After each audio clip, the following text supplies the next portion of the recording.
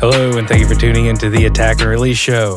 If this is not the first time you have listened to this show, please go over to your local podcast hosting service app thing and leave us some comments, some stars, some likes. If you don't like what we're saying, shoot us an email. We'd love to chat with you about whatever you don't like, I guess. Anyway, I am joined today, and as always, by my good friend from Nashville, Sam Moses. Ciao. This is actually our fifth intro. I canceled about 5 minutes worth of podcast. I accidentally hit space one time. Sam just hit space. Weird day, man.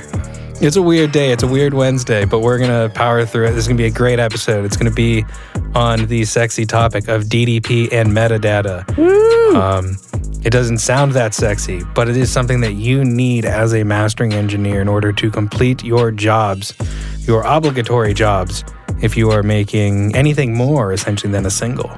So if you're making an EP or an LP, you are going to need this. So yes. Yeah. Sam, you want to knock this one out of the park? I would love to. I'm up. Cool. I'm up to bat, ready to knock it out. Space bars are away from me. Space bars are away from you. I'm going to pull my head out of my butt.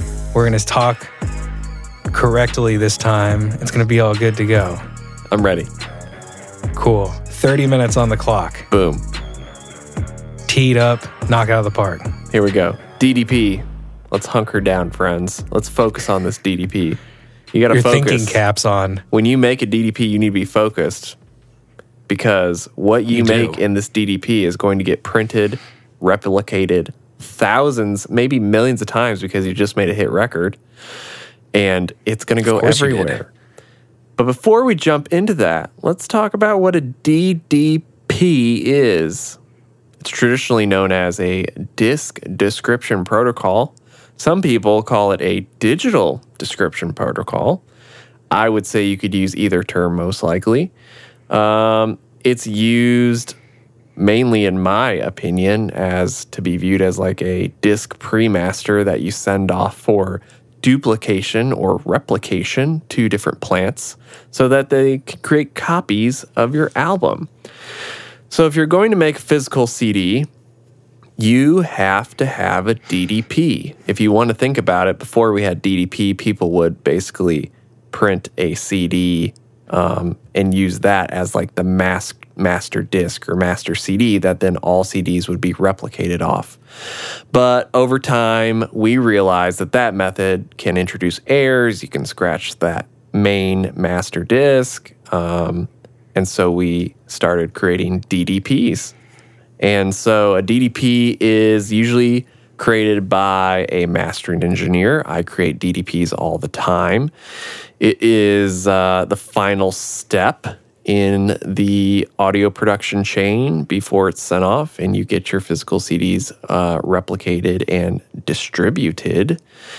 And within a DDP, most people don't know. Usually when I see and send a DDP off, I tell people not to touch it or open it because it is verified error-free. But within the DDP, there are usually 4 to 5 types of files. One is the audio image, which is your audio. It's usually in a .dat file. Then there's a DDP identifier, which is DDPID. And then there is DDP stream descriptor, which is a DDPMS. Fun thing, DDPMS. And then a subcode descriptor, which is the PQ description, which is called more commonly a PQ sheet. A PQ sheet is something that I will often send to my clients, which kind of is basically a spreadsheet looking kind of thing that has the song titles, the song start and stop times, the album title, the codes, ISRC codes, UPC code that follows the album, and just kind of verifies so you don't have to go poking around in the DDP. You can just look at your PQ sheet and go, oh, that's what's in the DDP, and go, that looks great. You spelled everything correct, the order is correct, the sequence is correct, the coding is correct. So the PQ sheet is something that's maybe more familiar with people. And And then usually what I do as well is pretty standard is you include a text file. This text file gives the titles and the timings of the track. And then depending on how much data you input, that's kind of what pops up in your car CD player. If you put a CD in and you see a title and an artist name and some other information sometimes, that is because a mastering engineer at some point created a DDP and manually typed that information in correctly. And this is why you have to focus, because what you type in gets printed into those CDs forever. So you don't want to make an error. You want to double check it. You want to have everybody double check it. But that is an introduction to what a DDP is. Woo! It's kind of a lot of information. When I first started making DDPs, I was a little intimidated by it. I honestly didn't know what a DDP was until I started doing label gigs, really, and they require that more often. A lot of independent artists just take the WAV files and make an album off of that, which is honestly totally fine to do. It does introduce the possibilities for errors and things not transferring all as a whole album, but you can still upload individual WAV files to a number of CD duplication companies, and they'll create their own kind of basic DDP that probably won't be as in-depth as what we do, but it will get the job done on some level. So if you're working with a mastering engineer and they do not mention anything about a DDP, at this stage, I would probably say they probably haven't done mastering for that long, because it's a very common thing we do, and that gets us into metadata as well, which is also important, and you need that for digital or physical. But before we dive into all that, I just want to pause and say that is what a DDP is. Matt, what are your thoughts on that? The rainbow comes over. The more you know. The more you with know. Sam Moses. DDP, Digital Description Protocol. Remember it, friends.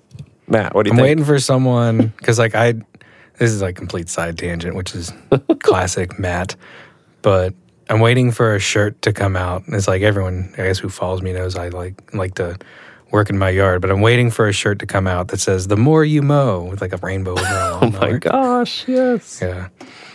I know. Dad jokes. It's great. It's like, anywho.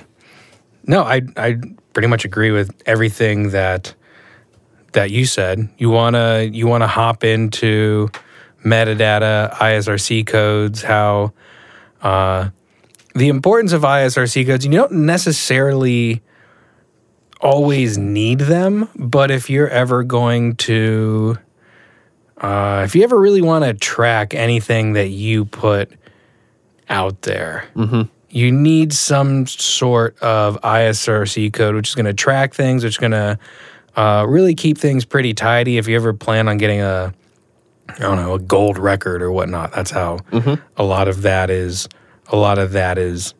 tracked. Do you want to hop into ISRC codes, why they're necessary?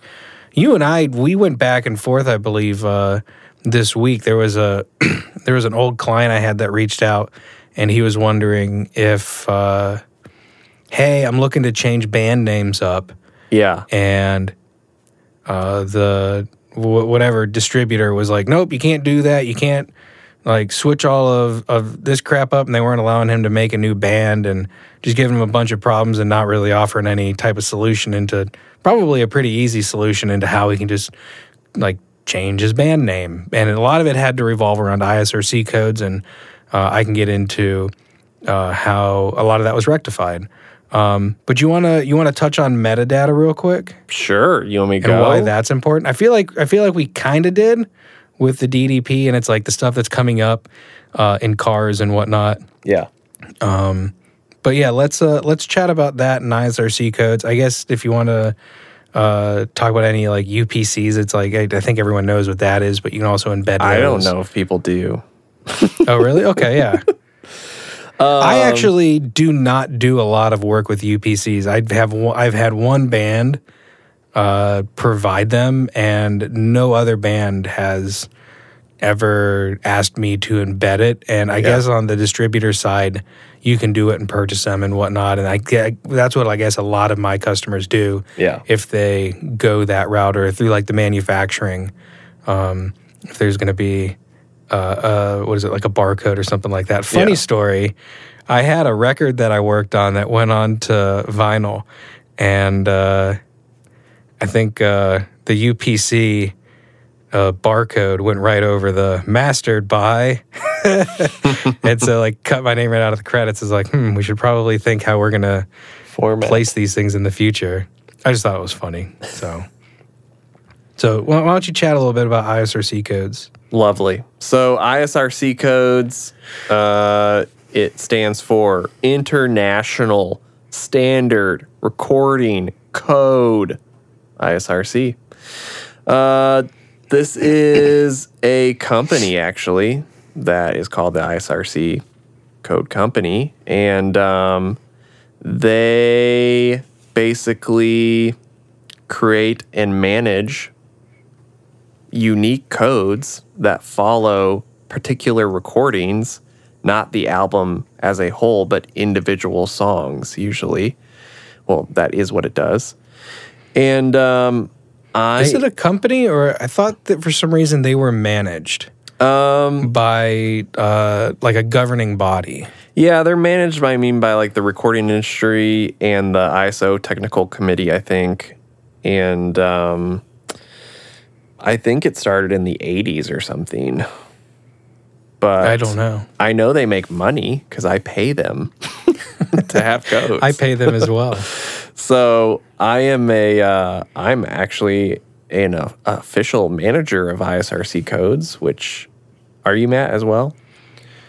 Are you on the website? You mean am I on the list? Yeah, are you on the list? Oh, I'm on the list. See, Matt's on the list. I'm on the list. If you go to the actual ISRC website, company site, you will see. Well, it's under RIAA, I believe. Is who manages them. Well, that could be who manages it, but you go to the ISRC site. Okay. ISRC. Well, it's the I'm going to do it right now. US. If you're in the US, you're going to go to the usisrc.org organization. And if you go to the manager section, below is a list of ISRC managers appointed by the US ISRC agency. We have been approved to assign ISRC codes on behalf of the owners of the recording. Now, within that, Matt and I, I'm sure Matt is too, we have the commercial coding. So there is a difference between personal codes and commercial codes. And I'm assuming Matt does too, being a ISRC code manager, we have the authority to actually embed ISRC codes for commercial release. So if you are not on the management, one of the ISRC code managers, and have not been approved, then technically you do not have the actual codes, commercial codes that are used for commercial releases, which most people don't know that. But if you do go to the site, you'll see Moses Mastering, and you'll see For the Record, I believe. Yep, there it is. I see. I'm there right now, yeah. There it is. So, look at me. Yeah. All official. So an ISRC code goes into each song. It is normally, it is 12 characters long usually. And that includes a country code, usually your registration code, the year of reference, so like when the song comes out, and then your unique, I don't know what they call it, designation code, it looks like is what they call it, is unique to you or the person who is the manager of the accounts. So when we make a DDP, each song, if you want to think of the DDP as like the umbrella, then the album as a whole, I'm going to jump a little bit ahead, is managed or followed by the UPC. The UPC goes with the album, and that's like a barcode. You see UPCs on all sorts of things that get purchased. And then within that, we have ISRCs, which go to the individual songs. So like Matt was kind of saying, if you want your song tracked properly, you need to have metadata embedded with the ISRC code. A lot of people will ask me to embed codes, and then when I send them the song, they're like, where's the code? And I go, well, it's a code. You're not supposed to find it. So unless you have a mastering DAW, you probably won't be able to find it. There are certain DAWs that you can drop it in. If you drop an MP3 that's carrying it or something, sometimes you'll be able to retrieve it. But that's where like a PQ sheet or something comes in handy, to where you can show people that the code is associated with the song. So I'm starting up another computer because I think I have a point. So if you hear Sweet. a bong, that's my other computer starting up. So that's kind of the ISRC world. It's not complicated. You can embed ISRC codes into MP3, M4A, FLAC, AC. You can embed them into wave extensions. You can normally not embed them into a plain wave file, but there's a thing called wave extensions, and that can hold a ISRC code. And I'm trying to think what else. They go into CDs when you make them. The Red Book standard, which if you ever hear the term Red Book standard, that's just a fancy name for a CD standard when you make a CD. ISRC codes are in that. And basically, probably the final thing I'll say about ISRC codes is you only get one per song. So, if you make a song and then you do a different recording or change that song, it has to have a new ISRC code each time. So sometimes people get confused. For you. Go ahead. Maybe I'll have an answer. Do you personally assign ISRC codes to instrumentals? I don't usually, because most people don't distribute them. Yeah. If someone's doing I feel like that'd be a question that we would get. Yeah, if someone's doing an instrumental album and that's what they're putting out everywhere, then I'll embed it.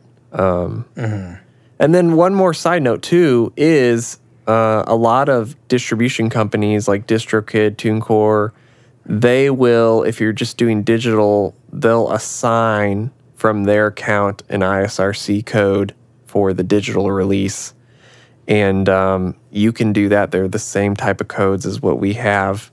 And so there's sometimes some confusion on, like, are those real codes? And they are real codes. It's part of what you pay for.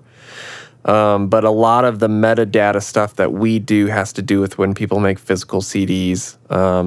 Or if they're, like, in country, a lot of the times, country radio is a huge deal. And so before people may distribute a song, they might send it out to radio to get it played on radio first or get feedback from radio. So I'll embed ISRC codes into the WAV file and into an MP3 that they can send to the radio stations out that contains all the info. I sometimes send a PQ sheet or they'll just call it a Q sheet in general, which just has like the artist info, the song title, who's involved, because radio stations usually need all that when they import a song to make sure people get paid or the credit gets associated correctly.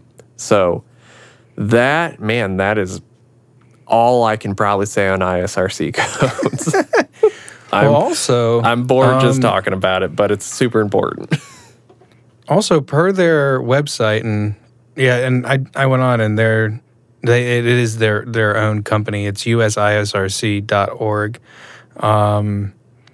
You're actually not allowed, and this ticked me off years ago when I signed up for everything, but you're not allowed to charge for ISRC codes. It's actually something that you agree to, that which is kind of weird because it's something that you pay for the codes by the 1,000 that you apply for. And it's not super expensive. I think for under 1,000, it's $125 a year. But it kind of sucks because you can't really legally, per them, recoup that cash. So if you're selling them, you really shouldn't be. But I mean, just kind of is what it is. Just so you know. But yeah, so I think that's also about as much as you can talk about IRC codes. Yeah, I mean, I think you really hit the nail on the head with all that. And let's hop over into DDP software.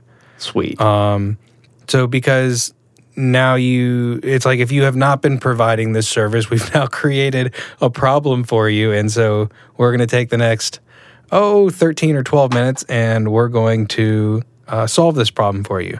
So you need a very specific type of software that allows for DDP creation and metadata insertion. And I've reached out to several companies.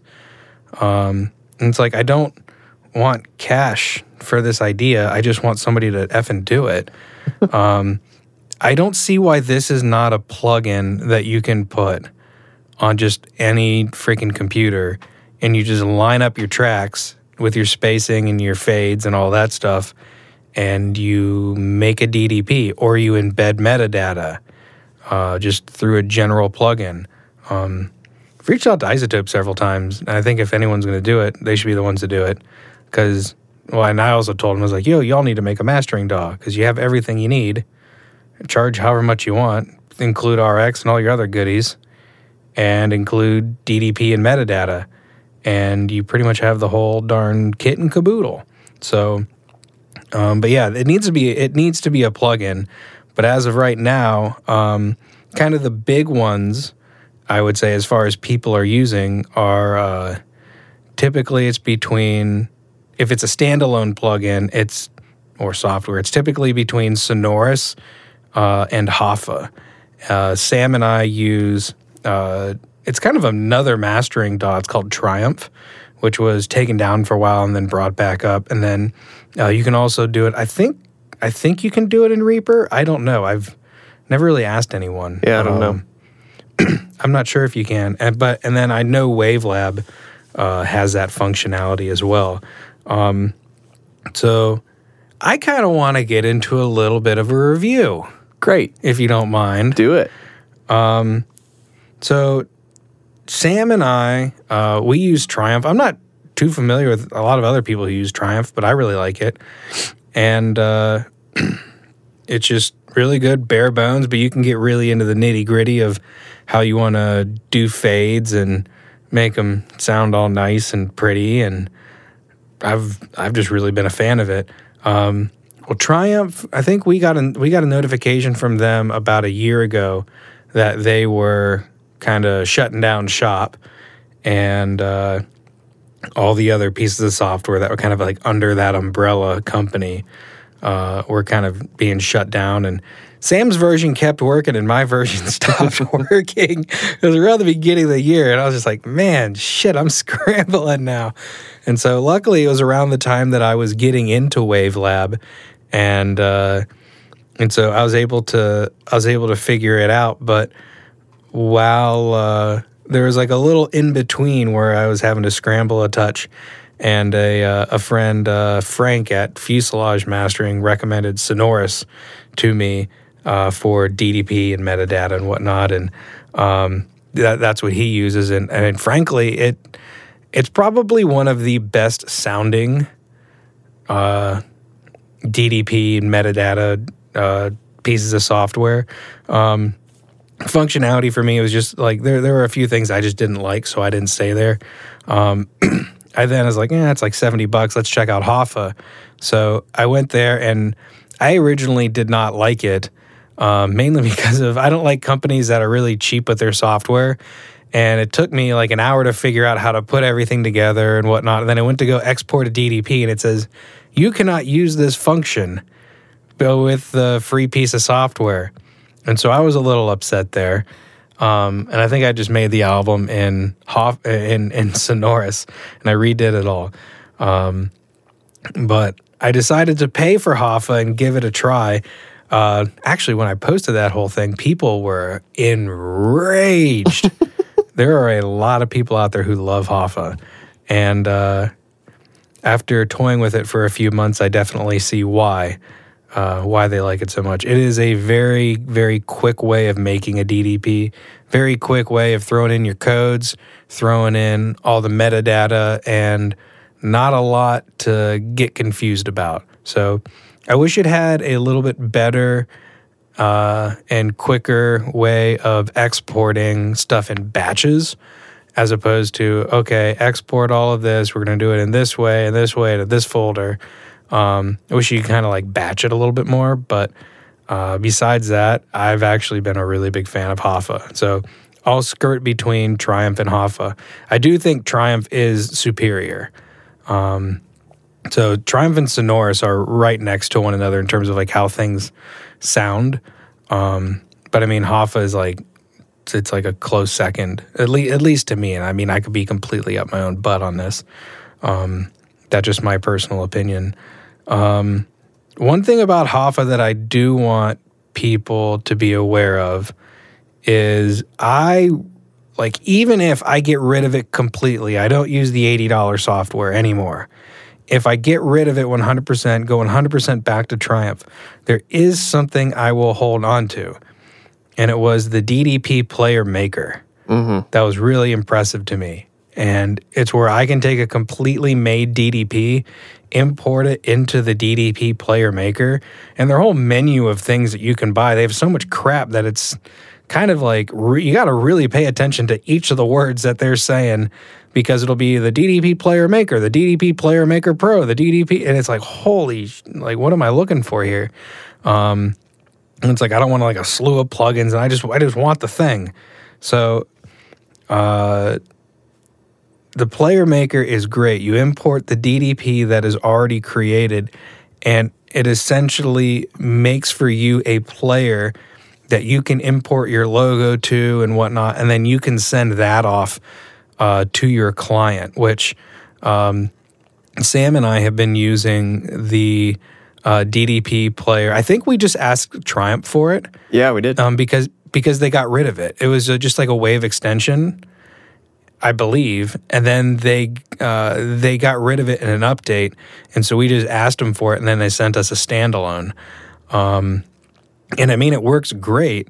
As far as user experience goes, I think that the DDP Player Maker by Hoffa is superior, and people can really see like what actually is going on. There's also a feature which I thought was brilliant, that you can just select this like little tiny play button with a T by it, and it'll literally just play the 10 seconds before a transition, the transition, and then the 10 seconds after.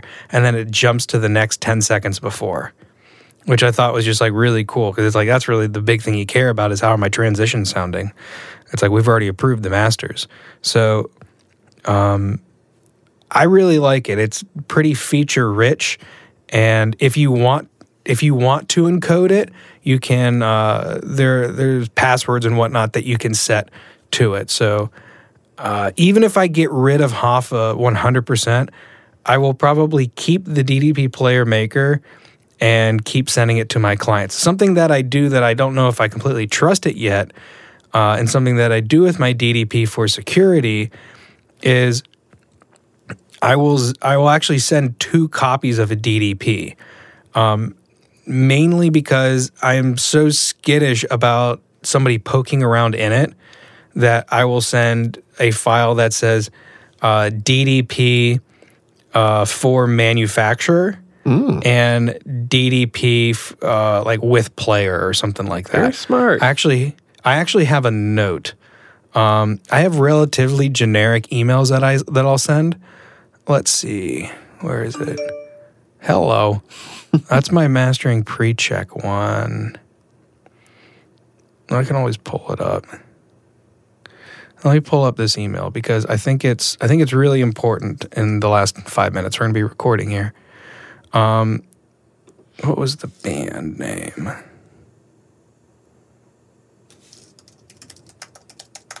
little bit of dead air. It's never good for radio. It's not radio, though. It's a podcast. So here's what I have.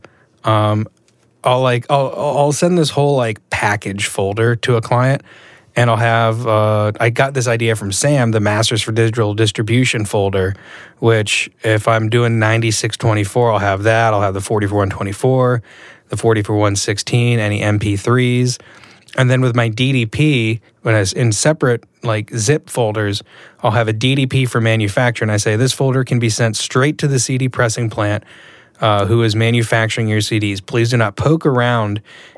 Excuse me, I just burped. Please do not Please do not poke around in it, as all the information can be easily corrupted. And then underlined, a duplicate folder with a player has been provided, so you may listen to the DDP. Below it, it says DDP with player. This folder is a 100% duplicate of the DDP for manufacturer folder. However, it also includes a player, so you may review the DDP, the information embedded in your CD, and burn CDs if necessary. So if something like drastically goes wrong, catastrophically goes wrong, which I have had one time that the CD manufacturer just took a dump on the whole project and was not owning up to that. They pretty much destroyed this band's record. And we eventually got them CDs, but it was after their release show, so they were up all night burning CDs. Hoffa has a CD burner, like Hoffa DDP player maker or whatever it is, the player that you send off has a CD burner in it, which is nice. And I say simply open, and I just have all the instructions for it. And you choose whether you're with a PC or a Mac. It's both compatible. It's super handy. So I'll send actually 2 zip folders, like one that is do not touch, and then one is, hey, this is player, this is consumer or band friendly. Feel free to poke around and do whatever, but do not touch the manufacturer one. I've had a lot of fun with that, and I highly recommend checking that out. So, but I will probably, as far as making them, I'll probably stick with Triumph for now. So I kind of wanted to touch on, let's call it the big 2. And then, do you have anything you want to say about Triumph that you like about it, that you don't like about it? Did I mention Triumph came back online? I don't think I mentioned that. I don't think you mentioned it, but it's back. Yeah, some company bought it, and the company has a real sketch name. So I was like, man, I'm totally going to give my computer AIDS. But it worked, and my computer doesn't have an STD or anything, and we're all good. So it's all, yeah, I'm very thankful. Yeah. So the only thing I'll say about Triumph is that I still feel like it's the most user-friendly, easy way to make what you actually need. And the settings within it are super easy, and you can make your own shortcuts in it, which I really like, which you could probably do that in other DAWs. But it's just so straightforward overall. I mean, there's a little bit of a learning curve, but it's still, I mean, I've used like almost every DAW now, mastering type DAW, and I continually come back to it as being the quickest, easiest way to sequence an album and get the metadata correct. And I personally, I mean, I don't know what happened when yours stopped working, but mine has always worked. And I just did a full transfer update to a brand new Mac Mini with all the new software in it. I opened it up today to work on a DDP, and it was opened right up fine. So very nice. It's running as of today on the most updated Mac OS X that you can get. It was error-free, worked fine. So I'm a big fan of Triumph, and they've always been really responsive if there's ever been a question, and it's affordable, and they are seem to be investing back into it to keep it going. So I highly recommend Master Engineers check it out. If you don't have a way to make a DDP, or if you don't like the one you have currently, check out Triumph. We do not get paid to say that. We are not sponsored. We are not associated with them. Outside of that, we like their product overall. So that's all I got to say on that. Yeah, good quick episode on the 5th take of the day. So, but yeah, there's never really too much to talk about as far as DDP, ISRC, and metadata goes, but it is an episode worth having. Yep. Because nobody talks about it. No. So, and we just want to make sure that we can help y'all out as much as you can to the best of our knowledge. So, yeah. Anywho, I imagine our very own lovely Sam Moses has a sweet beat queued up from his very own beesabeats.com. If you'd like to buy this beat or many others, go to beesabeats.com to buy Sam's beats. That's our only sponsor. And for that sponsorship, we get free beats. So true. Free quality beats at that. It's true. So if you would like to support the show, as said in the beginning, we would love any likes, comments, or anything that you could kind of leave a little trail that, hey, you were here. That'd be great. Actually, the thing that we would like more than that is share this show with a friend. Share this episode with a friend. Yeah. If you liked it, if you thought it was helpful. Our growth has really been by word of mouth, and we could not be more thankful for that. So, if you also like to support the show, we have a bunch of merch at theattackandreleaseshow.com. And I think that's all I got. Is that all you got, bud? That's all I got. Cool, man. Well, morning, afternoon, evening, whatever y'all are having, have a darn good one. We will catch you on the next episode. Woo! Sam? Matt. Cue the music. Cueing.